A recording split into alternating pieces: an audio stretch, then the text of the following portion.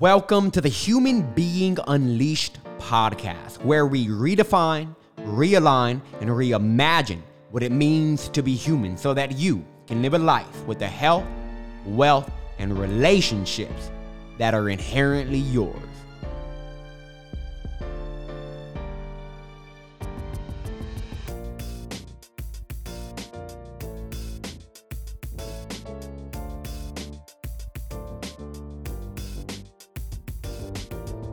Parker, you're coming in at a wonderful time. Welcome to another episode of the Human Being Unleashed.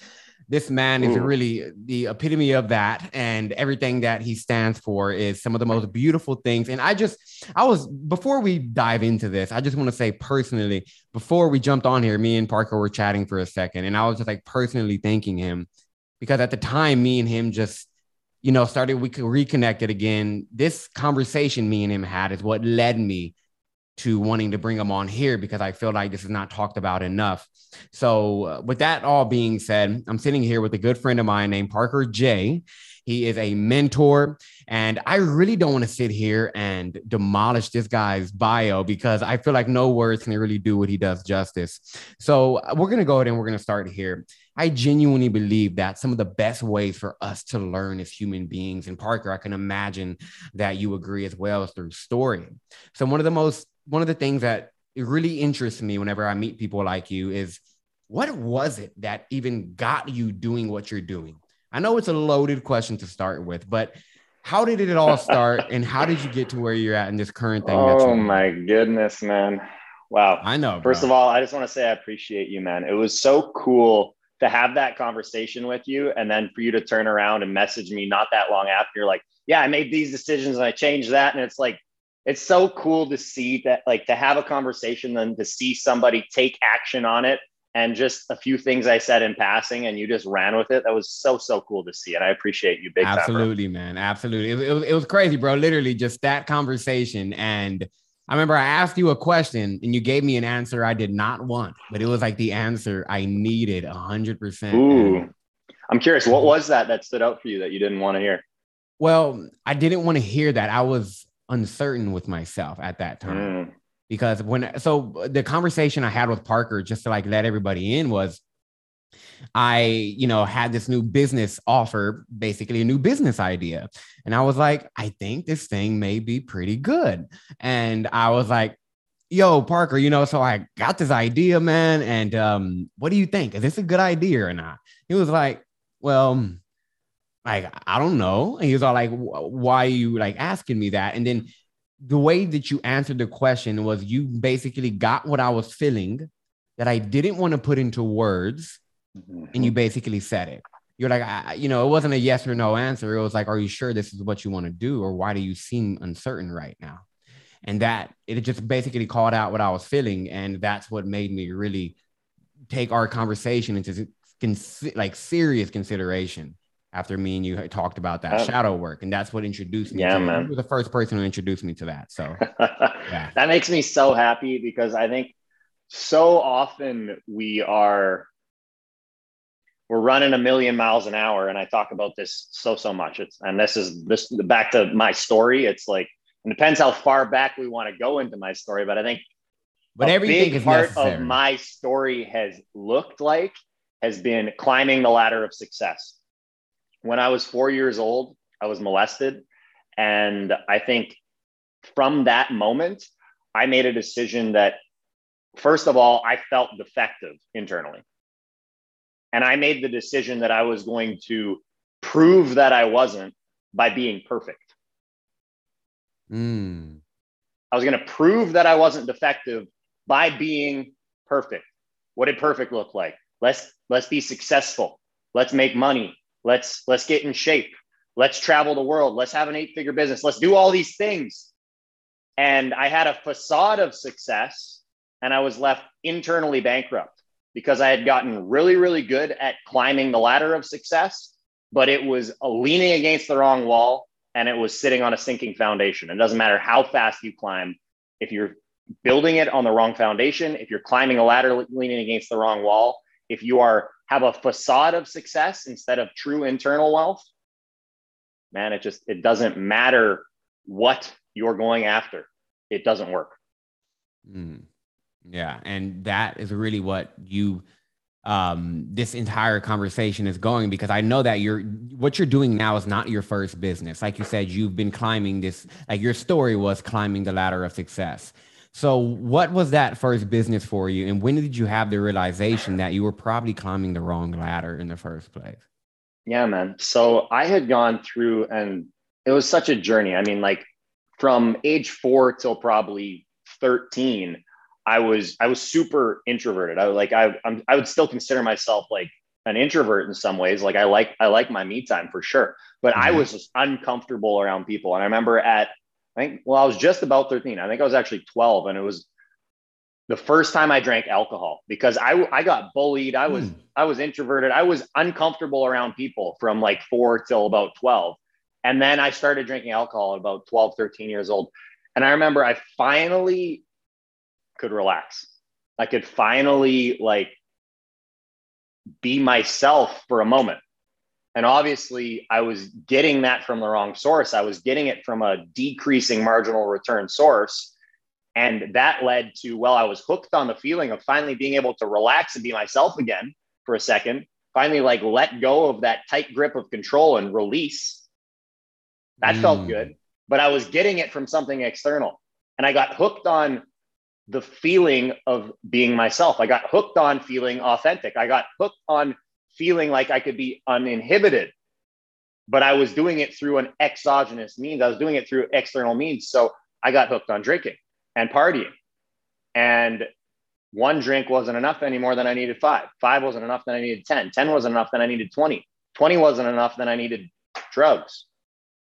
And drugs weren't enough. I needed drugs and women and alcohol and everything to try to plug this hole of I am leaking. Something is leaking within me. And there was a big hole. And this kind of ties back to your question of how did I get started in business? Well, both my parents were entrepreneurs. I'm super, super grateful for so many things that they've led me to in my life. My parents are amazing people and they're both entrepreneurs. And I knew from like, I remember taking a school project in like grade 7. They were asking what I wanted to do. It was like, and I knew from that moment, that was the first business I started, that I wanted to be a real estate developer. I wanted to get into real estate. My father was in real estate. I remember driving around like 5 years old where I was looking at real estate deals. So at 18 years old, I started getting into real estate. And it's really interesting because in my head, this is what I was supposed to do because that was my obvious path to success. Mm-hmm.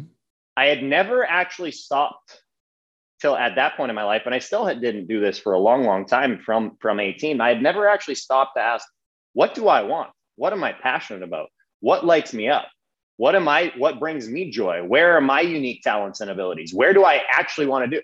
And it was like, no, here's this path of success. You already got a head start. Your father's in real estate. You should head down this path. So that's the path I was running at all the way through. And I was way too blind to see it because at that time when I started, I was still very much in the phase of drugs, alcohol, party. How can I feel uninhibited and feel truly myself for a moment? But when I go back to day, I'm just going to put my head down and I'm going to get great grades in school. I'm going to start a business at 18 years old. I'm going to be perfect, or at least what I thought was perfect, so I can get to the top of success. And the true me is leaking out on the weekends through means of partying. Now, so that's where I got started. Really quick, when you say the true me is leaking out, I have an idea of what you mean by that. Can you elaborate? I think that's a great question because I don't mean the true me was needed drugs and alcohol. Yeah. I mean, there was a true me, and this kind of starts going into the shadow. There is, when we are not living in alignment, when we are not clear and clean mentally, physically, emotionally, spiritually, we end up chasing after things, relationships, businesses, money, even things within those categories like getting in shape or work or whatever that is. There is something we get chasing, and we can create success. Sure. Like I'm going to air quote it, success. And if you get success while compromising alignment, it will start leaking out in other ways. So the true me was hiding and was in pain and didn't feel like he was expressing himself in his normal life. The only way I could feel like I expressed myself was the temporary few hours that I wasn't sober. So I got hooked on that temporary fleeting feeling of I can let loose and actually stop being this facade of who I'm trying to be and just be me. And me was in a lot of pain. Me was not happy, but at least, and it's this weird paradox of that's what happens when me is not happy and in a lot of pain. I can only let him out when I'm not sober. I can only let him out when I'm not actually myself, because I'm too afraid of what it would mean to actually be me in my real life, because then I would have to face my emotions. Man, if you talked to me back then, I'll show you a video sometime, man. Dude, yes. I am not the same person. I was literally like a robot. I was living from the neck up. It's completely trapped in my mind. I was the most analytical, left-brained, uptight. People often thought I came off as very, very like conceited or like full of myself. And honestly, like what that was I was so stuck in my head. I was so worried that they might judge me that I was like this rigid. And that was my protective mechanism of, oh, I'm going to try to impress you. And oh man, I can't believe I lived like that for so long. I'm like saying, like I'm sitting there, I'm like I've only known you for like a little bit over a year, and I could have never imagined, because the first time we met, you never came off like that. So it's yes. And so what you're saying is that true self was that natural expression of energy, that natural expression that you just were afraid of feeling in some way. Is that what you're saying, or? Well, I didn't think I knew how to feel it. I think we have a natural expression to feel that way, but I had so many reasons, so many masks and layers and facades of I'm successful. I'm afraid of feeling my emotions. I have habits and routines that are repressing those further down. Like that's what the alcohol or drugs is doing. It's like it lets out a side of you, but represses further down, numbs out your actual emotions, your actual feelings. And it's this weird thing of like, it wasn't the true me. It felt like the true me is maybe even better way of phrasing that. Is so the true Makes me. Perfect sense. And this is one thing, everything I talk about when I'm talking about these categories is like, it's imperfect language and it's also paradoxical. It's like, we're talking about things that are very hard for our left brain to comprehend. Yeah, don't cling on to the words, in other words. Exactly. Do not cling on to the words, because in a sense, that was the true me trying to escape, but it was getting stuffed down by another side of me that was like wearing a mask, and it felt like it could only express itself this way and felt like some level of inhibition, but also it felt some level of being able to let go of its inhibition. Yep. Mm-hmm. Temporarily, but meanwhile was also doing something to shove down the real me that could have done that without drugs and alcohol, that could have done that without having to run away, that could have done that in his business, that could have started a business that what he actually wanted to do. But that's okay. So I'll kind of keep going with my story. Yeah, go ahead. Or actually, if you got a question, hop in. Man. Well, I mean, the question was probably going to keep you going on your story, because my question was, you said, you didn't, like stop to ask yourself for a while what you really wanted, what you really like truly desired. And I'm curious as to how long this phase of life that you're telling me about, how long did that go to, and like when was that moment for you?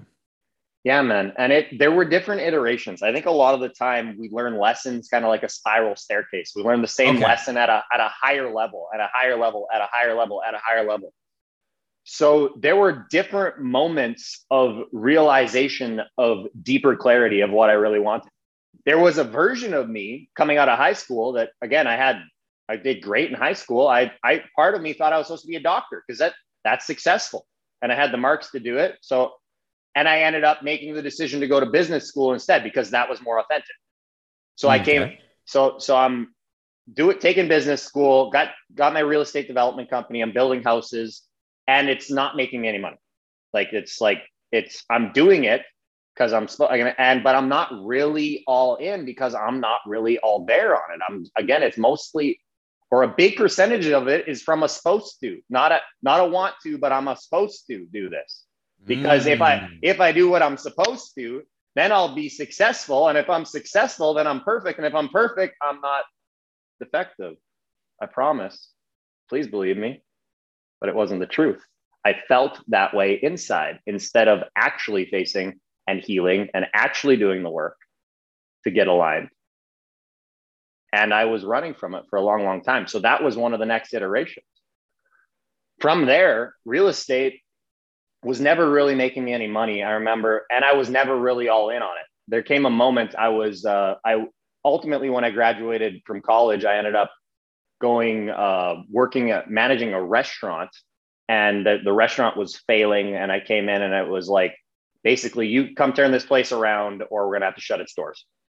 And I remember I came in and it was another, you got a question on that? No, go ahead. I'm just saying, okay. And, you know, it was so interesting because it was another compromise of what I really wanted. I knew I didn't really want to do that. It didn't feel aligned, but I needed money. It was a good opportunity for a 23-year-old kid to be running this restaurant. I also they were going to pay me based on profit, basically. So I could work as much or as little as I want. And I just got to come in and I get paid based on if I can create results.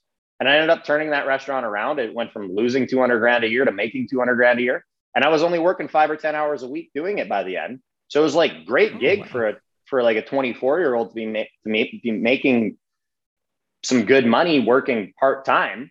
And internally, I felt depleted. I felt bankrupt because it wasn't authentically me.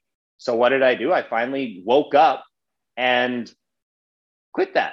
I stopped the job, and how I ended up in that job was back to my father being an entrepreneur. He was actually 1/5 owner of the restaurant along with a bunch of other guys. That's how I ended up in that role. So I had to go back to this man who and this is another big part of my story, is I think there were many moments in my childhood that, and it's amazing how we get programmed in. And it's like, even now as a grown man, there's a little boy part inside of me that still has pain around this. Isn't this amazing? And if you're not aware of that, that can run your life into the ground, into the walls, off cliffs. But I remember, if they're not aware of what, I want to make sure they caught that. If they're not aware of what, you're not aware that you have parts of you that is a little boy or a little girl inside that still hurt from the things that happened. Oh boy, and this is how I was running, because here's another belief that I adopted, and a lot of these aren't even necessarily true. Was it true that I was defective just because I was molested? No. Was it? Here's another one that, and they don't all have to be extreme, like being molested. When I was, late, like 7, 8 years old, I was playing sports, and my father was challenging me to be better at the sports I was playing. Hockey, baseball. He played these sports. He was taking me out to practice. He'd take me out to the park, take me out, play pond hockey on the lake. And we'd do these things, and he'd be challenging me to practice and get better. And what an amazing thing to have a father who's investing his time in helping you get better at the sports you're playing. Like, what an amazing thing. But part of me knew that was good. And then part of me felt like I'm not loved because dad doesn't like me the way I am, because I'm not as good as he wants me to be. So I have this thing, this inner child that, if I'm not paying attention, is trying to prove he's enough to his father. So there's another reason. If I'm successful, then dad will love me. If I'm successful, then I'm not defective.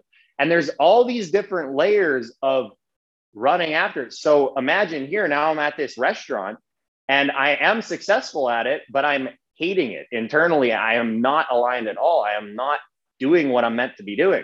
And I have to have this conversation with my father. And I remember him and I were at a challenging place in our relationship. I'm so grateful for where it's gone because of these tough conversations. But I remember there were a lot of tears involved because I had so much emotion pent up, because again, I didn't know there was these parts of me that were hurting inside. I didn't know that there was parts of me that were completely running their life out of a facade, out of trying to prove something.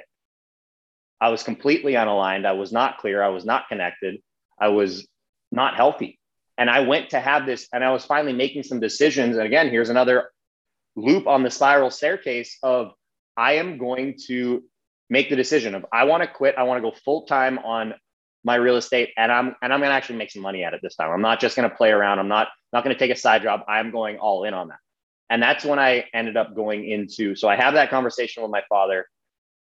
Get out of the restaurant game, and went full time in commercial real estate, which is one of the businesses I own now. Okay. Huh. Now, one of the things I think we should kind of just focus this conversation on right now is the inner part of yourself that you felt like you didn't even know that you had, right? So how did you go about personally, one, discovering these parts of yourself, and then two, how did you release that part of yourself or heal that part of yourself, whatever word we're going to use for that? But yeah. It's a good question, man. And I think it is an ongoing process. It's not done. It's never done. There is a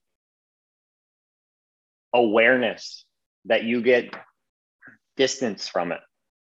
And I'm separating my hands if you're not watching this on video. It's like you're getting distance from it. I think often we think we are these parts of ourselves, and they come on and they take over.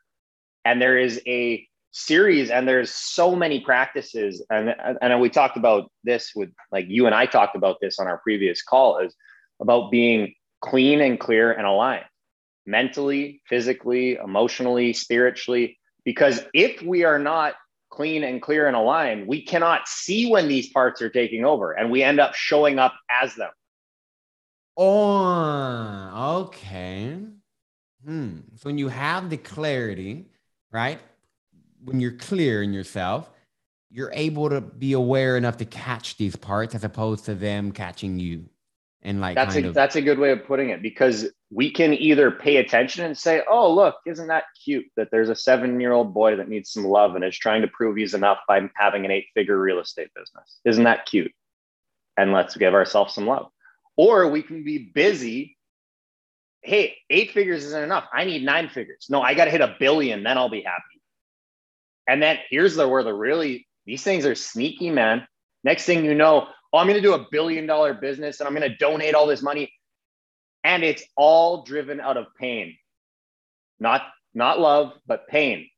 And pain is a bad seed, and a bad seed will never bear good fruit. And it can come off and it gets sly and sneaky. And I'm doing this because I want to change the world. It's like, well, let's get honest. If you're truly in pain and you haven't faced the stuff because you're not clean and clear and aligned, then you probably aren't building it out of a true honor. And you can do these honorable things, these noble things, these beautiful things from birth, from a source of pain. And it's, oh man, that's where I got into.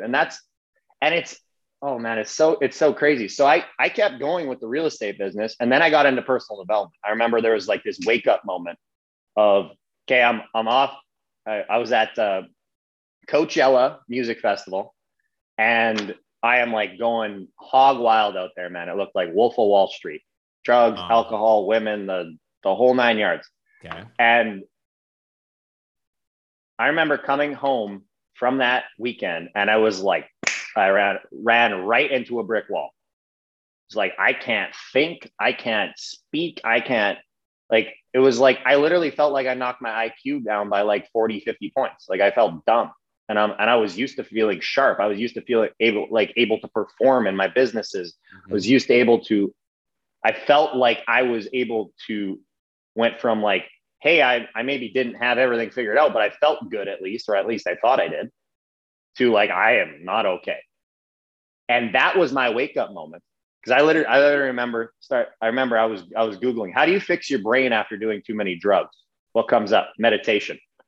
And it's so funny. And I literally have meditated probably 99 out of every 100 days, all the way through for years and years and years and years and years now, since that moment of like finding that, because it's become a staple of my life and one of my many practices that allows me to stay clean and clear and aligned. But that actually sent me on a whole different path, because through that change and decision that, hey, I want to like start growing internally, like something isn't working, obviously, because I am not happy and I am taking my life down a worse and worse path. Even though I have certain things going on that people would call successful, like certain things. But on the other hand, it's like, I don't feel so good because I've been running and it's starting to catch up with me. And that's how I started getting into personal development. And it's like, I started joining. I remember not that long after that, it was like, I was hopping into like my first ever high ticket mastermind. And that was like a whole different, and that was just like a straight personal growth, high ticket mastermind. But it was like my eyes were finally being opened. Like, whoa, what is this? These guys are talking about something different. And that was like, there was such an interesting path of like, I went from like quitting the job, going all in on the commercial real estate business, to like getting into personal development. And then I started applying personal development to the real estate business. And there's different elements of personal growth. I think personal growth is a very blanket term. There are elements that get you really, really good at ladder climbing. And then there's elements of it that I think sometimes, and I think there's a bit of a gap in the industry, honestly. I think a lot of people train how to be good at ladder climbing. I think a lot of people talk about healing. But if you don't do it, in my experience, and again, I spent over the years, I've spent probably, I don't know, $500,000 on different coaching programs and masterminds and events and all this stuff. And I was looking for something that would finally be like this. How do I have my cake and eat it too? How do I be successful and feel good too? Because I applied a lot of this stuff I was learning in the personal growth to the real estate business. And next thing you know, a couple of years later, it's an 8-figure real estate business. I'm like, wow, this stuff works. This stuff's amazing. What kind of personal development things do you mean you were applying to your business? I'm curious. Yeah, man. I think a lot of the stuff that helped me grow my business, not too far into my personal development journey, I came across a guy named Bob Proctor. Okay. I was wondering where he came in. I was like, I remember you telling me about that a while back. And it was so cool. I remember I was out in California in Palm Springs with my girlfriend at the time. Her name was Sophia. And her and I were out there with one of her best friends named Victoria. And Sophia and Victoria and I were out in Palm Springs, and I'm seeing these two women interact. And this is still relatively early in my journey of growth. And I'm seeing them interact. I'm like, wow, they love each other. They got each other's backs. They're challenging each other. They're like having deep, honest, vulnerable, real conversations. That's interesting. I don't think I really have any friends that I do that with. And it was like a moment of like, wow, I want that. And I don't have that at all. All my relationships feel like they have this, back to this layer of this. There was a facade of success in front of me that also kept people out. I couldn't have any real relationships because I wasn't even interacting with people as the real me. I had such a guard up and such a safety net. And I was going through a period of growing out of that. And I remember I see these two interacting and I like make a decision. I'm like, I want relationships like that. By the end of the year, I'm going to have relationships that look like that. And this was like summer. And so I said, and I wrote down, I remember I wrote down this goal. I'm going to have like loving, vulnerable, authentic connections with people by the end of this year. And a couple days later, we're still out in California and I'm listening to this Tony Robbins podcast. And you know how Tony is, right? He's yelling at you. He's yelling at you. You got to take massive action. You got to take massive action with his big Tony voice. Yep. And this light bulb went off in my head. I was like, oh, I guess I got to do something about that if I want it. And pretty much simultaneously with that, I remembered a guy had posted about Bob Proctor in this Facebook group back in Canada, because I was living in Canada at the time. Okay. And it was like this Facebook group of a local networking group for real estate, actually. And he had posted about Bob Proctor, and I had seen it months prior and I never did anything with it. But all of a sudden I was reminded of it. And for some reason, my intuition said, reach out to this guy. Okay. So it wasn't like somebody told you about it all of a sudden that day. No. And I sat down and wrote out a message in California to this guy and said like, hey, you don't know me, but I would love to take you for coffee when I get back to Canada. Hold on, to Bob Proctor? No. To this guy who had posted about you got Bob posted. Proctor. Okay. I was like, oh, snap. Yeah, right. that. I was like, dang, this dude's bold. Go ahead. I love it. You know, one time I emailed Eckhart Tolle to get on the podcast, and yes, you it did. didn't work out. But hey, I went for it though, right? I like it, man. Yeah. Hey, you just keep sending it. Eventually, stuff like that does work sometimes. Oh yeah, man. So that's the cool thing. That's the cool thing about life is like it's amazing how different things open up when you're willing to put yourself out there. Yes. Okay, so back to you. Asked this guy for lunch. So I asked this guy for lunch, and long story short, he worked for Bob Proctor, and I ended up taking one of Bob's programs through him, and that's kind of what Bob's model is. He has a lot of people trained in his philosophy, and they actually coach his programs. Okay. So that's actually how I ended up taking Bob Proctor programs and going to that. That's where I set the goal in that program to grow an 8-figure real estate business. And it was crazy. The things that happened to put that together, that was like, there was miracles happening literally to make that happen. And that we can go deeper into that if you want. Yeah, I was about to say, do you mind? I'm good on time. Like if you want to go ahead and like dive into I'm happy to jam. I got plenty of time too. All right, perfect. So I remember that the real estate business was starting to work. It was like I had a 7-figure project on the go, had another 7-figure project that I was like just getting going on. And it was like, okay, you know what? I want to go for it. I want to have like an 8. It was actually, I set the goal. I wanted to go way bigger. I wanted to do like a $30 million project. Project. Got you. Yeah. And I set this goal and this is really interesting because you'll notice another piece of my story and starting to come out. And this is a different piece of it. Well, let me just tell it to you. Okay. So the real estate business, I had ended up partnering with my father and a partner he had worked with for a long time on these commercial real estate deals. They had worked together for a long, long time. They had done some commercial real estate in the past, and I saw an opportunity there. And basically I was like, I'll come in, I'll be the young guy, I'll do all the stuff. And I want you guys to like, give me your connections, give me some insight. And that's what I had been running with so far. And it was starting to work. And I had this vision to go bigger. And I remember I told my father about this new goal. I was like, I want to do, and I had a specific piece of land in mind. And I'm like, I want to do this. And he's like, I don't know. It's like, it's quite a bit of money. It's like more than what we like, how are we going to get that money? How are we going to, I like leave that to like the bigger guys, like the bigger real estate developers. Like we like that's a little bit too much. And this was your dad? Yeah. Okay. I remember having this conversation and it was like, oh, well, that's kind of sucks considering I'm taking this coaching program and this like my whole like goal on the coaching program.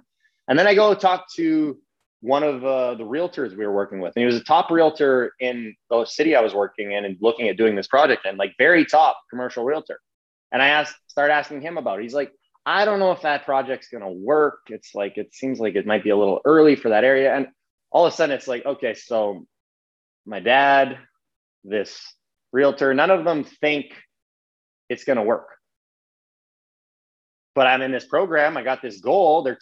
Bob's telling me if I can see it in my mind, I can hold it in my hand. Yep. Bob Proctor. Yep. Bobby P's giving me the goods. And it was amazing because there's something that flipped in me that started believing that.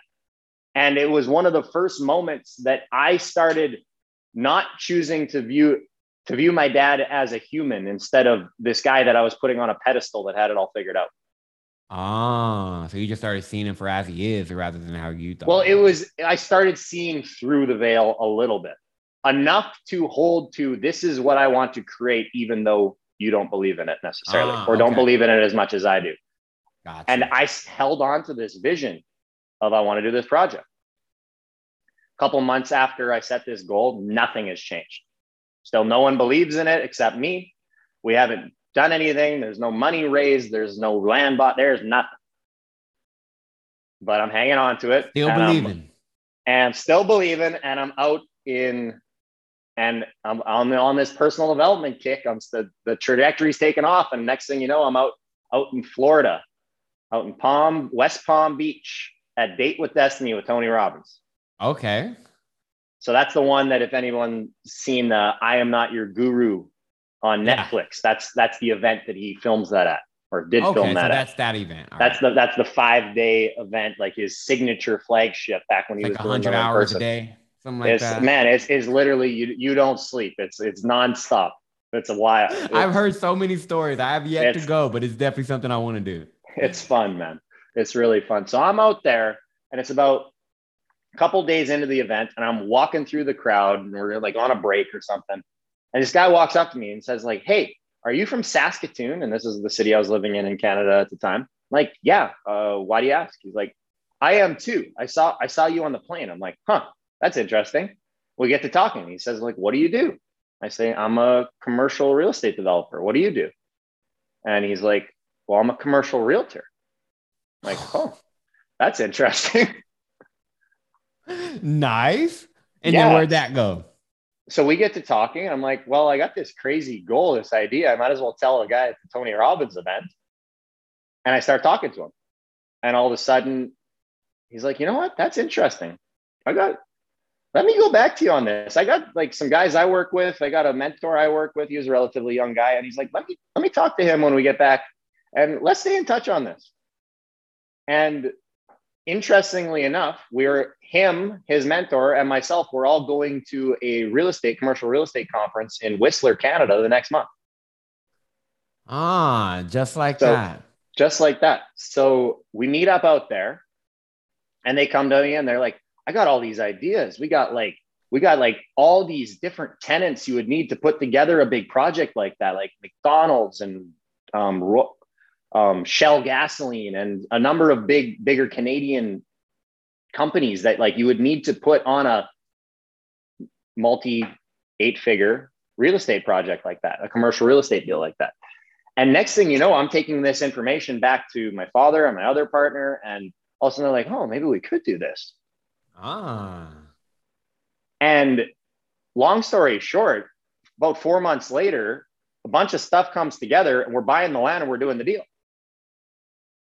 And it's like that. And that is an example of I was applying the stuff that Bob teaches to climb the ladder faster, which was amazing. Like, what a gift that I was able to go, like, take the leadership in a partnership where I'm with two 60-year-old guys and I'm in my 20s and I'm supposed to be like the junior guy. And I'm like, no, I want to do this. We're going to do this. And somehow we found a way. And there was parts of it that were like borderline miraculous. Like, what are the odds I meet the guy that I meet the guy in Florida? But I mean, you start learning Bob Proctor's stuff, or you start learning how powerful your mind is, and it's not that big of a surprise. And I'm sure you know very much about that. Yeah, absolutely. Absolutely. So there is one thing that you and I talked about on our last call that I found very interesting, and I would love for you to kind of, dive into that a little bit more, was you shared with me there's like these levels, right? And it's like, there's an animalistic part of us, right? And like you were, yes, sir. Like, you know where I'm going with this. And the reason why, because when you said it rang so hard for me, because growing up, I was like I think I was 4 or 5. I was 4 or 5 when I first started exploring what the heck sex was, right? And I remember I got caught my very first time, which made me feel horrible about myself. And then growing up, I was very shameful about that, right? About, dang, I'm like this really sexually driven person. I'm like, what the heck? Like, I feel so like, going through high school and all of that, feeling wrong. And you were saying as we grow up, we tend to make parts of ourselves wrong. Yes, sir. Right. And that's so you got a story around that. Me being molested at 4, I had a big story around sexuality. And that's one example of many things that we have desires. It's like sex isn't a bad thing, but society, I think a lot of people get the message from society, sex is a bad thing. And I think sex can be used in ways that are destructive or creative. Of course. But sex itself is part of life. None of us would be here without sex. It's a wonderful thing. And that's one example of, we have all of these desires, and some of them are a little more wild. Some of them feel like they're bad.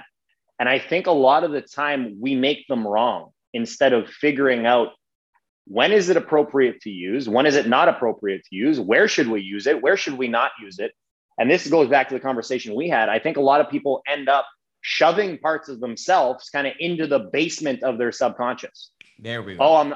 I'm because we go through these different phases in life. And I think this is what I shared with you. I think we'll go into it again. Like, we go through these different phases of life. And the first phase is kind of, at least in my experience, is kind of wild. It's like, it was popping out everywhere. It was the crazy phase. It was the wild, young, ego-driven phase of drugs and alcohol, and chase as much money as possible, and as much sex as possible, all this stuff. And it was kind of making a mess in my life. And it kind of came to a head at that Coachella. It was like, wow, I am not okay. And in that moment, I made a decision that I'm going to straighten up. And I went from the wild man to the nice guy, the do things properly guy. I'm gonna clean things up. Stop drugs, stop alcohol. I'm gonna get connected with my spirituality. I'm gonna get up early. I'm gonna do these things properly. I'm not gonna treat women poorly. And I had all these rules came in. And those rules, let me tell you, they were a whole world better than the mess I was making in the wild man phase, in the ego-driven phase, because I wasn't making the mess anymore. Because in that ego-driven phase, I didn't care about you. I didn't care about anyone. I cared about me. Mm-hmm. And I saw that it was causing pain for others, and it was causing pain for me. So I went into a different mode of, okay, I'm going to do things properly. Mm. And hey, what a great thing to stop trying to fill the gap I was feeling by using drugs or alcohol or sex to get there. What a wonderful thing. But I replaced it with something new. I'm going to be good. I'm going to work hard. I'm going to get up early. I'm going to do personal development. I'm going to do things properly. And I think this is where a lot of high achievers end up, is they get sick of the bullshit of not having enough money, of being out of shape, of drugs and alcohol and whatever that thing is for you that is not working. And it's like, you know what? I'm going to do things properly, and I'm going to find a way to succeed the right way. So I think. And in that moment, we shove this wild part of ourselves down into the subconscious, because it's not going anywhere. You cannot get rid of part of yourself. If you make part of yourself evil, it's just going to go in the basement of your subconscious, and you start leaking energy, and you start going to make these successful things. You start going to do this thing you want to do, and you can kind of do it, but is it tiring? Oh, I got to get up again, put in another 50-hour week, 60-hour week. Oh man, I got a lot to do today. I got a big checklist. Feels like a lot of effort.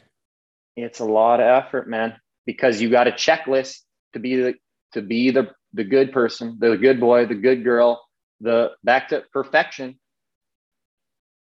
If I'm perfect, then I'm doing it right.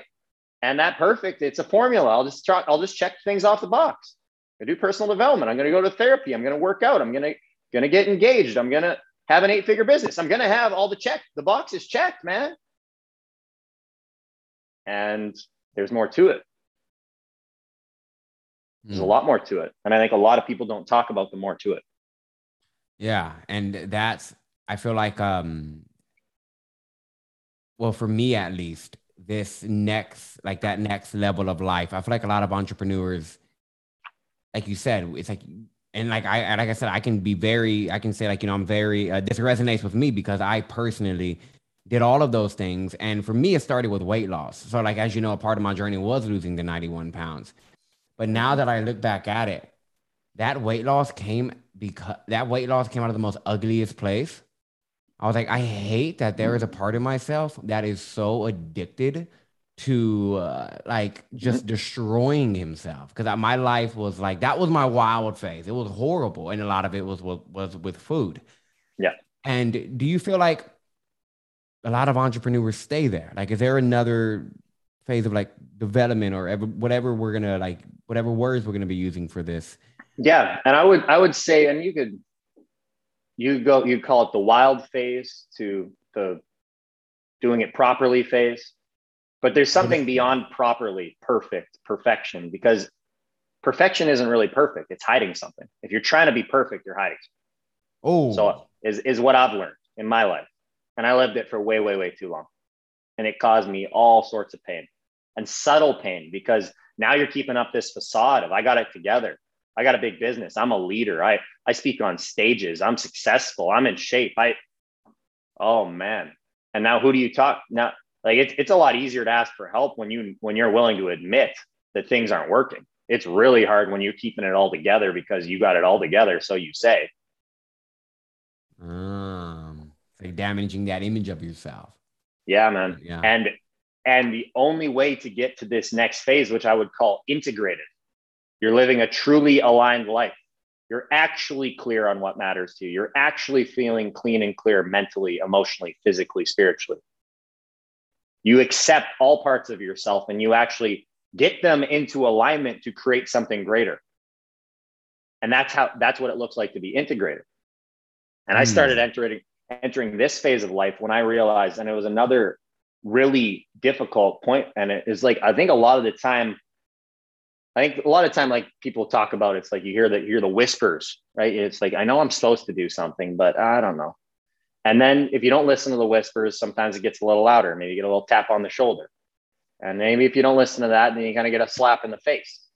And if you don't want to listen to that, they might take you to this spiritual 2x4 up the side of the head.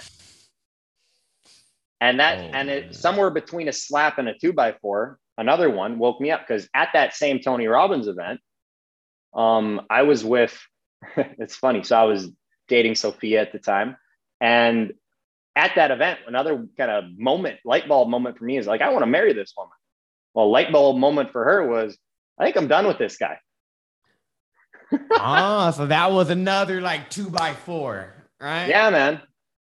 And it was amazing because that shake up, it was like, I am not living authentically with myself. I want to start a personal development business. I want to start mentoring people. I want to start helping people, because this stuff, even though I didn't have it all figured out, I was obsessed with it. I loved it. It was helping me. When I talked to other people about it, it was helping them. It was like, it was my truth. I had finally found something that I was great at, that I loved to do, that I couldn't wait. I would pay money to do it. And if people like, let alone start a business out of it, I was paying money. It's all I was working 5 or 10 hours a week on real estate, and I was focused. Here's a theme. Here's a good theme. It's like, I don't actually want to show up to my real estate business. I don't actually want to show up to the restaurant job. I'm doing what I need to do in the most efficient way to get it done, but I'm only showing up because I feel obligated to, not because I want to, because I feel obligated to. Because if I show up to my obligations, then I'll be successful and then everything will be okay. Or at least I can pretend it will be. So if you have that supposed to energy, that obligation energy, chances are you should probably pay. Chances are you're in trouble. And I'll put a caveat on that. I mean, if you're making $500 a month and you got to pay the rent, well, get your ass together. And that's where the Gary Vee and the Grant Cardone and the hustle and grind and get your shit together is wonderful. Because it has its place. It's like, get it together. Let's go make $5,000 a month so you can pay the rent. But what gets you from A to B does not get you from B to C. And what gets you from not survival to survival will not take you from survival to thrive. They're very different things. And I think a lot of achievers take that grind and hustle mentality all the way through to like, okay, now I'm making $15K a month. I'm making $30K a month. I'm making $50K a month. And I'm still acting like I'm trying to survive because I'm running away from my pain, because I'm not actually aligned, because I don't know how to live an integrated life. I'm still trying to be perfect and keep it all together. And I might even logically understand that, but I don't know how to change it. And that's where I came to a point. So you keep saying this word integrated, right? Yeah, it's an integrated life. So like that animalistic part of yourself, right? These other parts of ourselves, those wild desires that are a little out there or whatever that is, right? Can you give us an example of how you have personally integrated one of these parts of yourself? Just so like I'm just genuinely curious in what that looked like for you. Totally, man. I think it's a really interesting question. And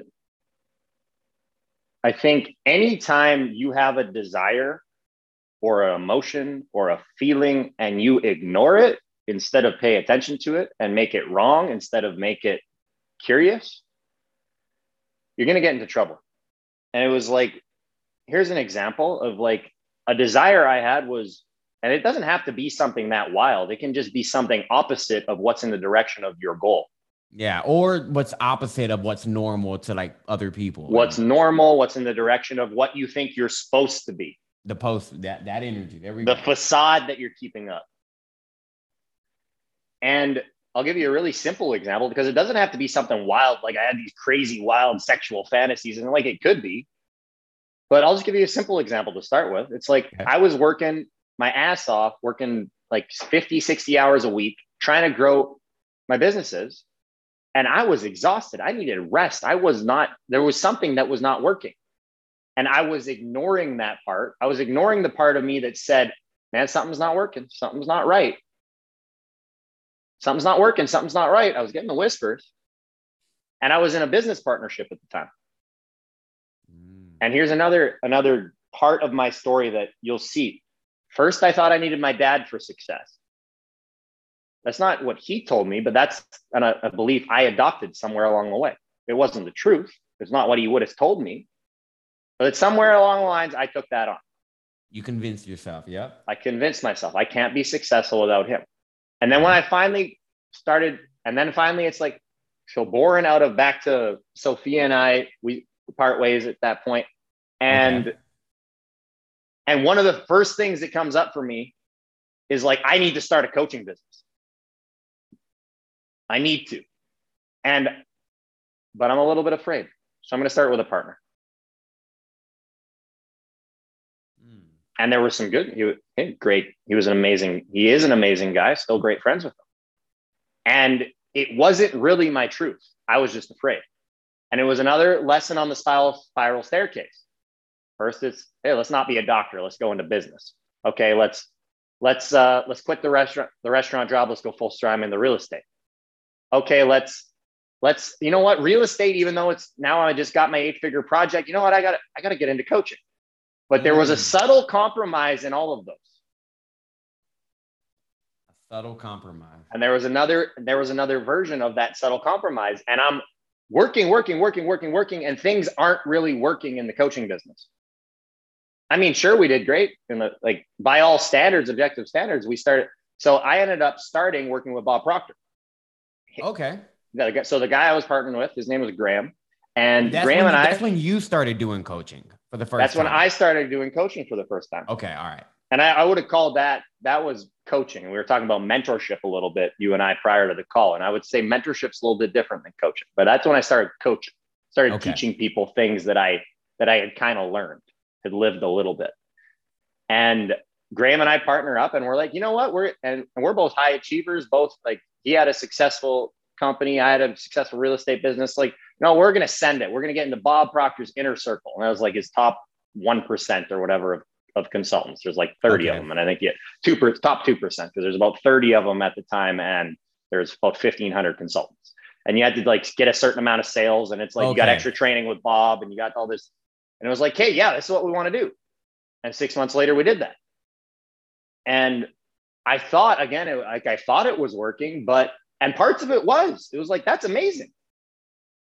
Yet I remember I had just gotten in Bob Proctor's inner circle. This is only like 5 months after buying the land to do that big real estate project. Sophia and we ended up getting back together and I just proposed to her. And I'm at this external high. Everything's working. The real estate, the coaching. Sophia and I are back together and engaged. I'm in the best shape of my life. We're traveling the world.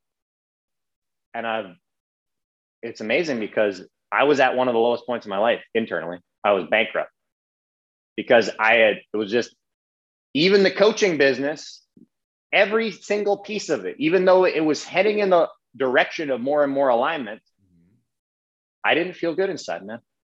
I did not. I felt internally bankrupt.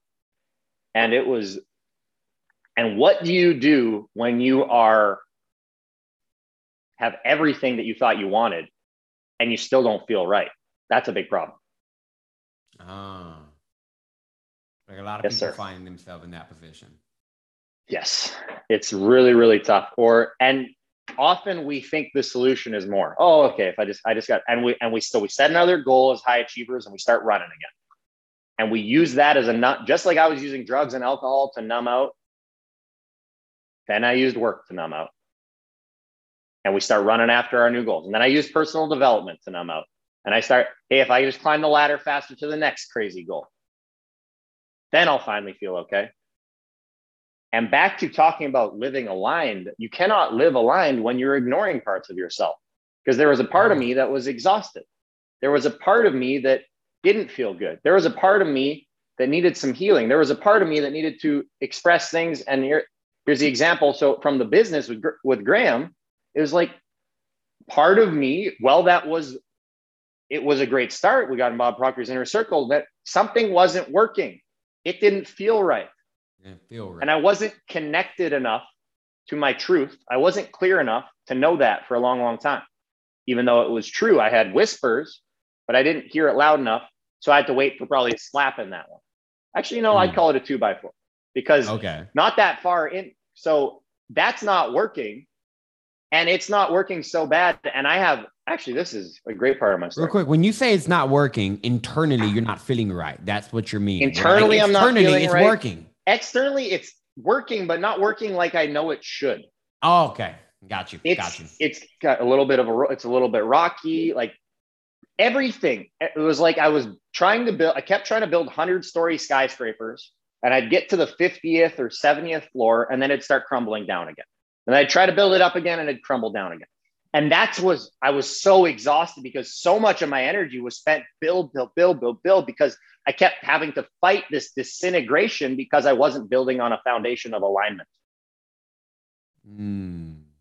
So I was always fighting. These things weren't really working. It was kind of working, but not really working. And it's stressful, man. And it got to a point where it was like, things weren't working at the level I knew they should be. I didn't feel fulfilled, even though I had all the things I thought I needed to feel fulfilled. And I got to a point that was so low, man. I remember I was back in Florida in Palm Beach, and I was on vacation. I'm at the top of this hotel, about 25 stories up, and I'm looking out at the ocean. And all of a sudden I look down and I have this thought, it'd be easier to jump off this building than to keep going the way I'm going. Wow. And I started entertaining that thought briefly, and I literally scared myself. I had to back away from the edge because I didn't trust myself. Wow.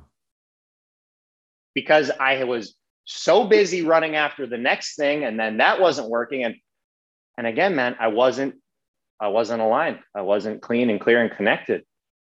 And it was sucking the life out of me slowly but surely. And it was so hard because I wasn't willing to talk about it with anyone. Even the few people that I would talk about it with didn't really seem to have a solution for me. And it was hard, man. It was an ugly season. Now, one of the things is, I know, what you're currently doing, and you help, entrepreneurs with this kind of work, right? So 100%, I know that you have a process, a framework of your own. What do you work on whatever you feel comfortable sharing? What's like the things man. You focus on when you get a new client, and like, what's your direction with them? Yeah, man. I think I've been saying these words clean and clear and aligned a lot. And I think that is a big part of my work. Is I take people through a process of, you cannot get to the point of aligned and integrated when you have elements of your life that are not clean and clear.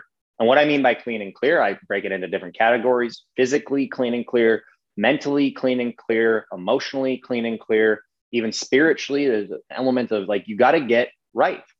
And until you get aligned in all those areas and actually understand what the process looks like for you, and it's not the same for everyone, there's certain directions you can go. And I think a lot of people understand the basics of like, hey, I'm going to be more clean and clear if I don't do drugs than if I do drugs. I'm going to be more clean and clear if I eat healthier. I'm going to be more clean and clear if I work out a bit. But there is a very specific way of doing that. And I think it differs for every single person. And to find that right path of clean and clear in all those categories. And again, is the spiral staircase. It's like, okay, well, I kind of knew emotional stuff. I went from an emotional zombie to like, I can be emotional and have emotional conversations. I can have intimacy in my relationships, but I still hadn't really learned how to navigate my emotions at the level I needed to reach the next level of integration. And integration, you start realizing that integration is a game that never ends. It is not a checklist thing. Because the purpose of a goal, and again, I knew this stuff intellectually, man. Bob Proctor, Tony Robbins, they both say something along the lines of the purpose of a goal is not to get, it is to become. It's not to check the box of I caught it. It is to go for it, to become someone new, to see who you need to become in the process. But I didn't know that in an embodied state. I just knew that intellectually. I didn't live that. So integration, really quick, just so the listeners understand, if you can just put what integration actually is, and I guess in your own words, of course, 1 or 2 sentences. Yeah, man. It's a great question. Yeah. There's so much that goes into living an integrated life. Mm-hmm. And I'm going to start by telling you what it's not. Okay. It's not rejecting parts of yourself. It's not ignoring your feelings. It's not running and working 50, 60 hours a week and ignoring your family life and your mental health and your emotional health. It's not trying to prove something.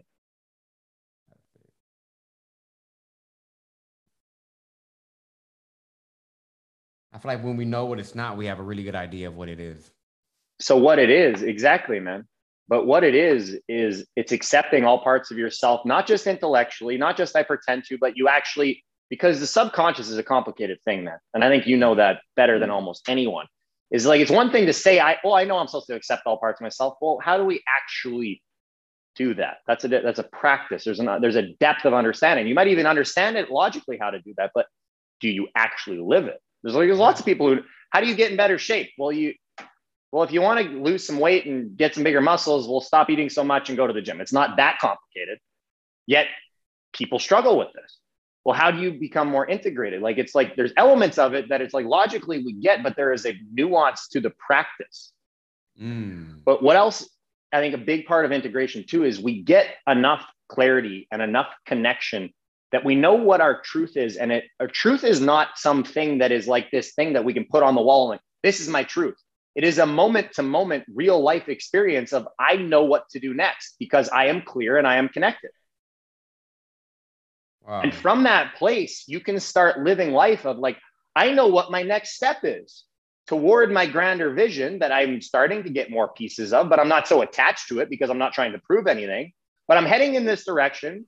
And I know it's rooted in, and again, goes back to like, there's an element of understanding. And I think a big part that people maybe get logically, but don't really get at an embodied level of, if you are not rooting your life and your vision and your goals in love, growth, and contribution, you're going to start running into some issues because those are fundamental principles of how this whole universe is wired up. So say that again, growth, love, growth, and contribution. If you are not rooted on love, growth, and contribution, you are building on a foundation that will crumble. But this is the thing, man, is we can intellectually agree with that all day long. I intellectually would have agreed with that when I was 18 years old and drinking and doing drugs and using sex to feed my ego. I would have agreed with that. Those are good things, yeah. But I didn't live it. I would have agreed with that when I was running my coaching business and newly engaged and having my real estate business and doing things properly and living perfect. So I was trying to tell the world, at least, even though I wasn't. But the truth of it was that my actions didn't embody the amount of love that I should have because I was so busy working and being depressed and being stressed that I wasn't present for my new fiance. I wasn't there for my family. I wasn't really living them at the level I wanted to, nor was I growing or contributing at the level I wanted to, because I was still trying to run from pain. So these are fundamental principles, but to actually live in alignment with them is a different thing. But as you get more and more integration, and you start living not the ways that the unintegrated person lives, and certainly not back in the wild phase. And I don't think many people listening to this will be in the wild phase. I think a lot of people will be high achievers. Yeah. I think a lot of people will be, it's like, I thought I was doing it right. And it's like, you're doing it great compared to 95% of the population, 98 or 99% of the population. And there's more. Yep. The journey doesn't end.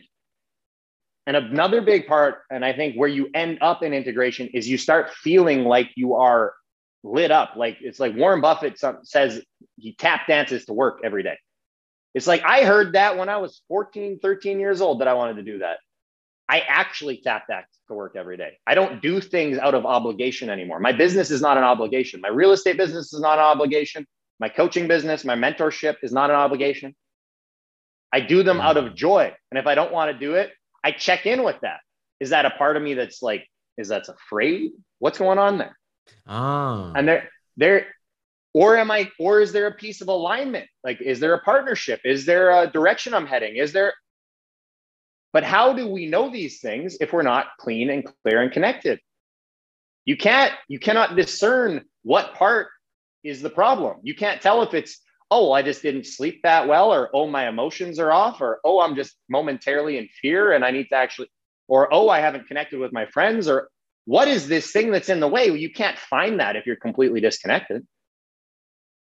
And you cannot be very connected if you're not living integrated, because you're ignoring a big part of yourself. You're pushing a bunch of parts of yourself down, getting them out of the way, just so you can run faster at the goal. So you can finally feel okay. But even when you hit it, and we all know this from experience. Yep.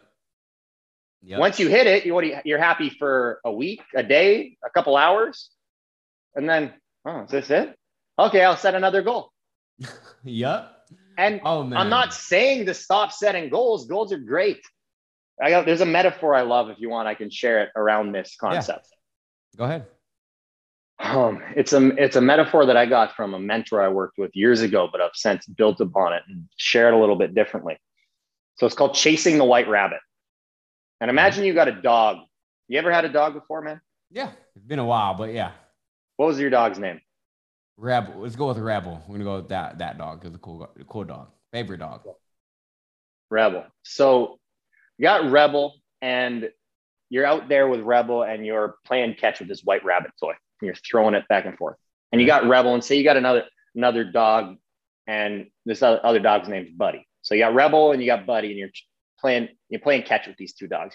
You're babysitting Buddy for your friend. And you're throwing the white rabbit toy, and Rebel and Buddy go chasing after it all the way. They're just booking it down the grass out in the field. And Rebel's way faster than Buddy. So he catches it every single time. And you got playing for half an hour, and Rebel's catching this rabbit every single time, and Buddy is not catching it. Yet he keeps chasing, and every time Rebel comes back, he drops this thing at your feet. He wants you to throw it again. There is so much wisdom in what's going on there if we actually pay attention. First of all, Rebel catches it every time. He gets his goal every time. Buddy never gets it. Yet they both are excited to run every time. They both wag their tail all the way there and all the way back. Here's another piece of the lesson. Rebel gets it every time. What is he can't wait to do? He runs back to you and drops it at your feet because he wants to go again.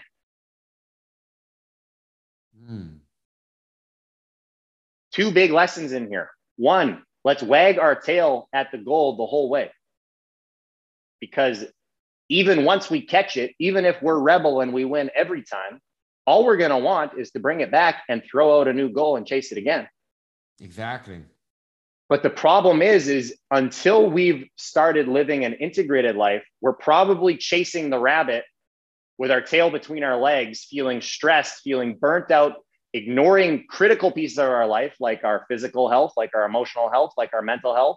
We're letting our relationships fall apart. We keep building on this crumbling foundation. We're wondering why we get to the 70th floor and it starts falling out again. And we're always busy and it's not seem to be working. And we feel obligated to our work. And because you're not wagging your tail, you don't actually tap dance to work every day. You don't actually enjoy everything you do every day. And it's not that everything needs to change. Some things might.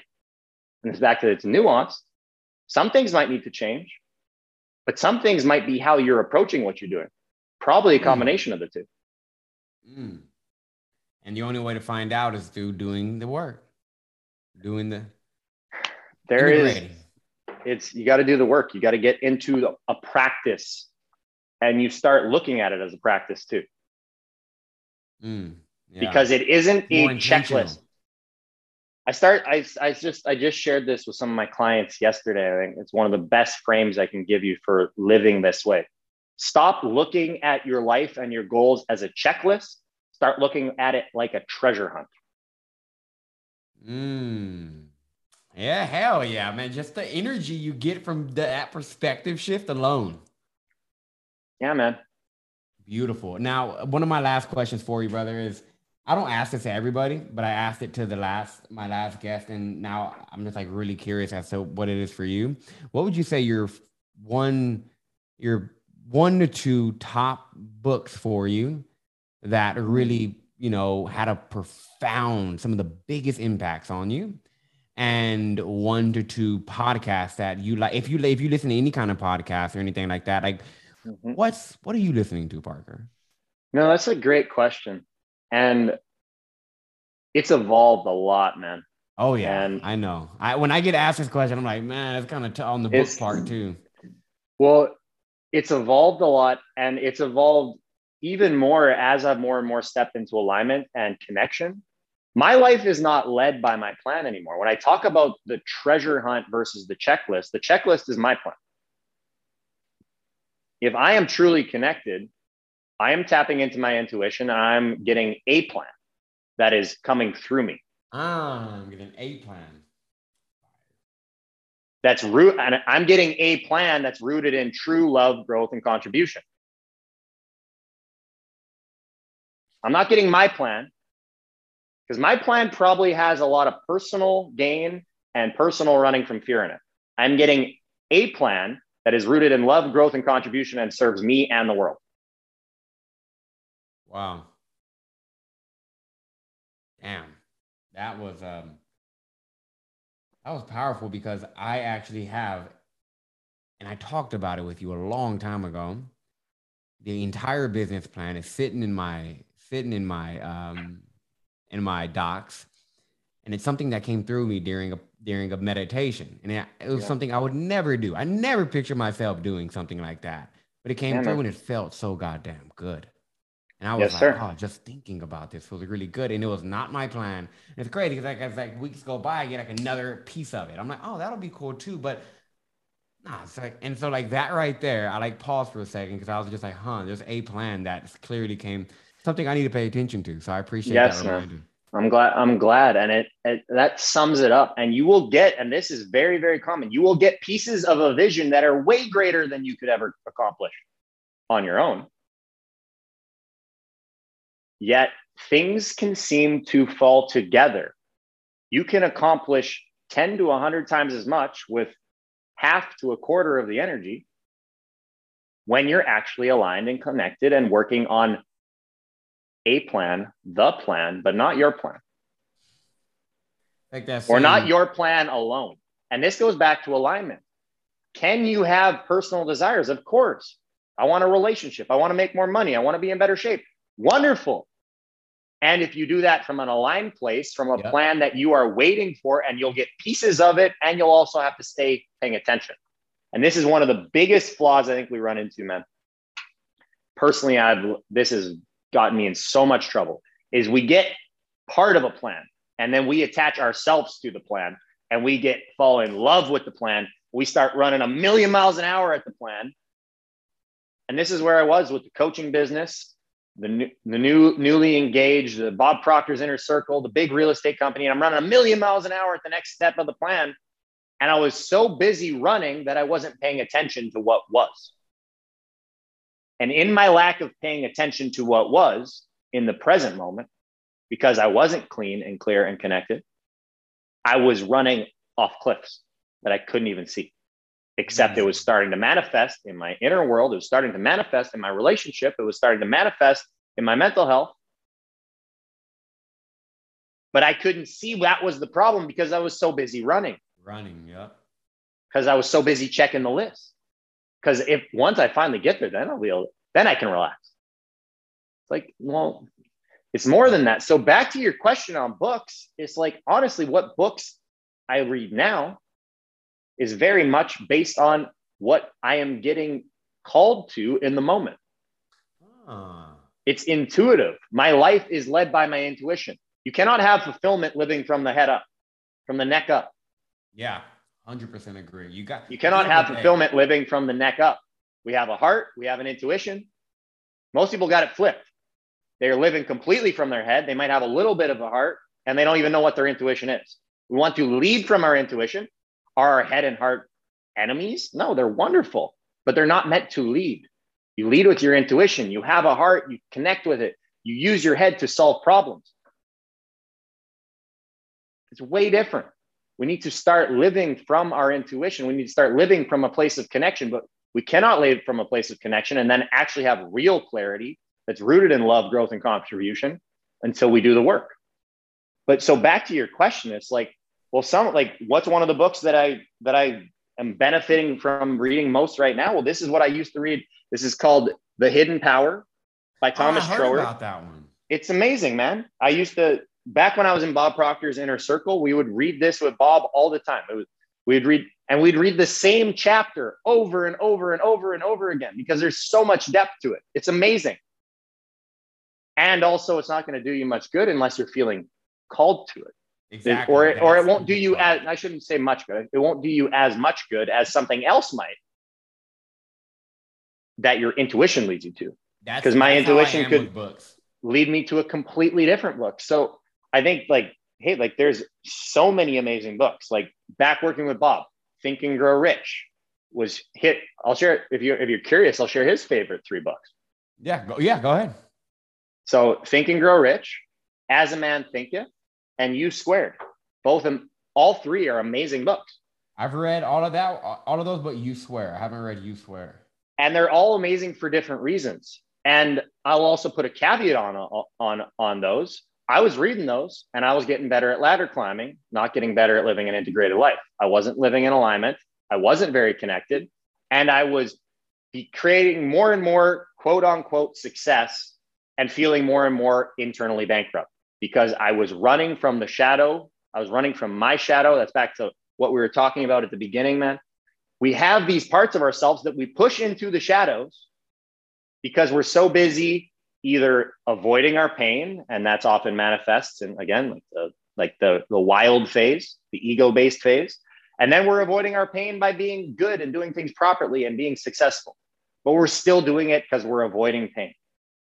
And then we get to a point where we're not in so much pain, or we're in less and less pain. And we're actually doing our plans out of a place of connection.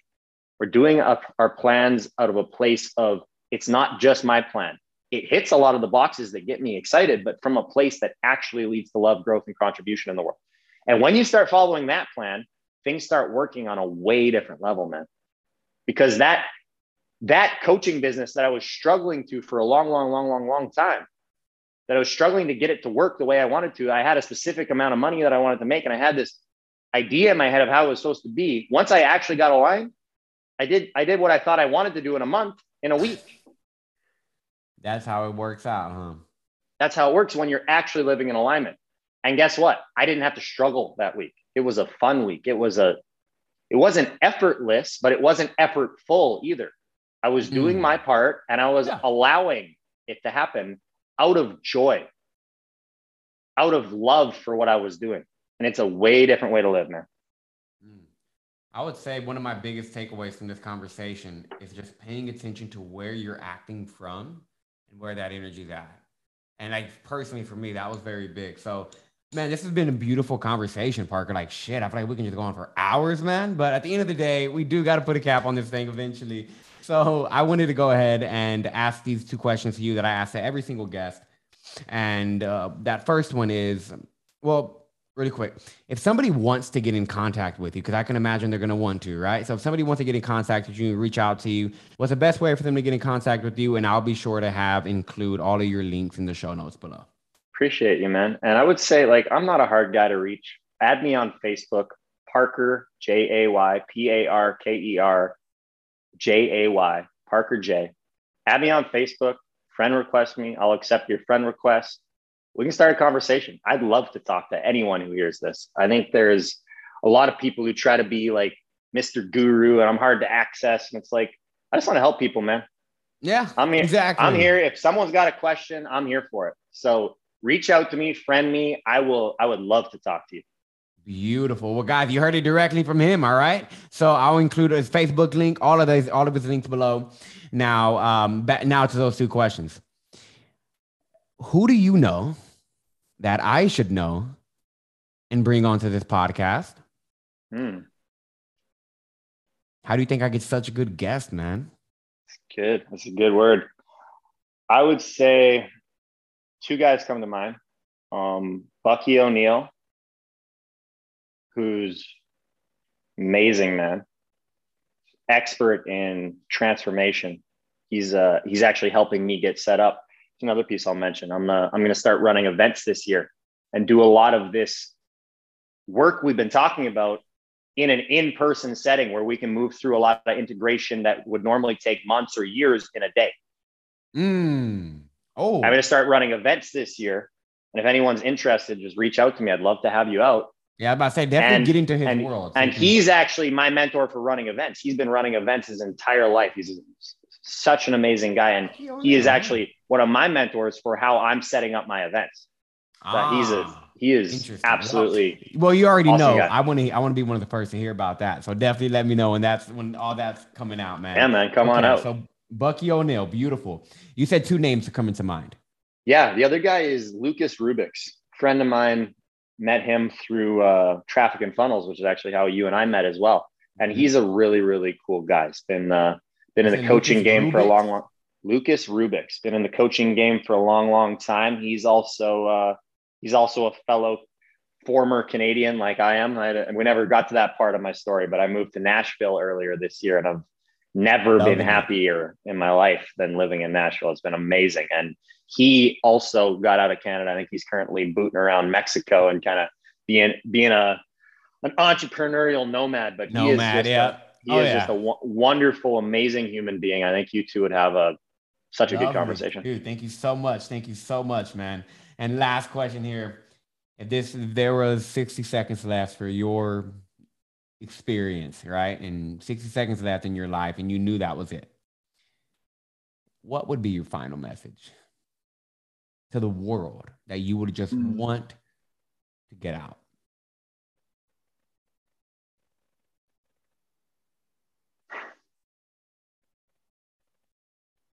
Stop trying to prove something. You don't need to prove that you're enough. You are enough. You are loved. And do the work that it takes to connect to that. Because anything that you're creating in your life that is born out of pain will just lead to more pain. And there is a way to actually feel loved, to actually feel enough. And then from that place, on that foundation of love, can we go to a place of growth and contribution? Of course. Create the biggest things in your vision. In fact, just like Adrian was saying earlier, he's got this vision that's so big that I can't even fathom creating it. But you can create it when it's based in love, growth, and contribution, and you've gotten yourself out of the way and you just let it happen through you. Let life happen through you. Stop trying to force it.